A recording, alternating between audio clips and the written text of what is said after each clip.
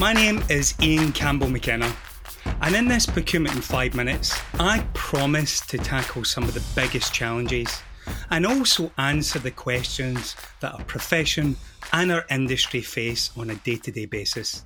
In today's Procurement in 5 Minutes, I welcome Global Head of Procurement Services at Flutter Entertainment plc, Colm Colbert. Over his 23-year career, Colm's held management positions in procurement and in finance, and that's really provided him with a uniquely balanced view on a profession. And it's through this diverse lens that Colm is able to answer the question, why is it important to take a holistic approach to procurement? Well, hi, Ian. From the outset, before I answer your question, I would say that I'm not in any way an expert in this area or qualified in it. I'm simply sharing some of my own learnings as a procurement practitioner who has worked here. Also, I would have to say that, I'm not speaking on behalf of my employer or indeed on behalf of any other organization. I'm really just sharing the benefit of my own experience. So to your question, look, my key message is that procurement practitioners should always take a holistic view of supplier risk and SRM. And what do I mean by holistic? I mean holistic, look at it under a variety of a few headings. In particular, the what, the when, the how and the who.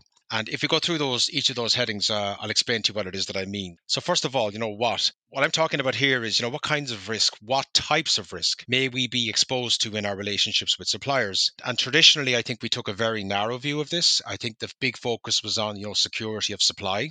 Whereas in reality, as the years are going on, we're seeing now the growing importance of things like cybersecurity and sustainability in our suppliers. And I would regard both of these almost like growth areas in SRM.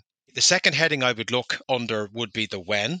When in the supplier life cycle should we be concerning ourselves with SRM? Again, traditionally, I think our emphasis was always at the beginning. It was always at the point of onboarding, and we would engage in vetting or checking the contract before it's signed and so on. My key point here is that, supplier risk doesn't end at onboarding or at the very, very beginning. It goes right through the life cycle of the supplier. If supplier risk doesn't end, SRM shouldn't either. And hence, we should be applying SRM techniques throughout the life cycle. So, for example, in things like ongoing monitoring, even at the likes of exit, to make sure that data is given back to us and so on.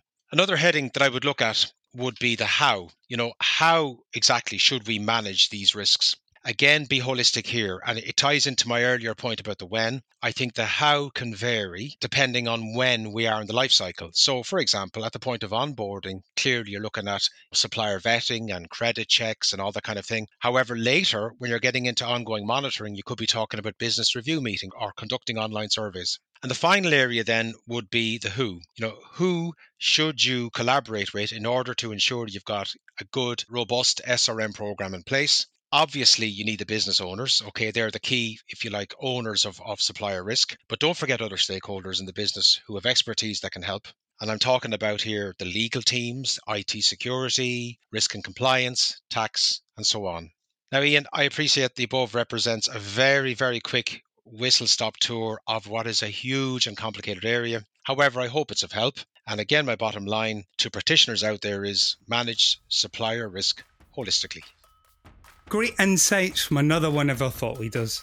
Be sure to share the link far and wide, and of course, I look forward to our next 5 minutes together. Bye for now, and have a great and a productive day.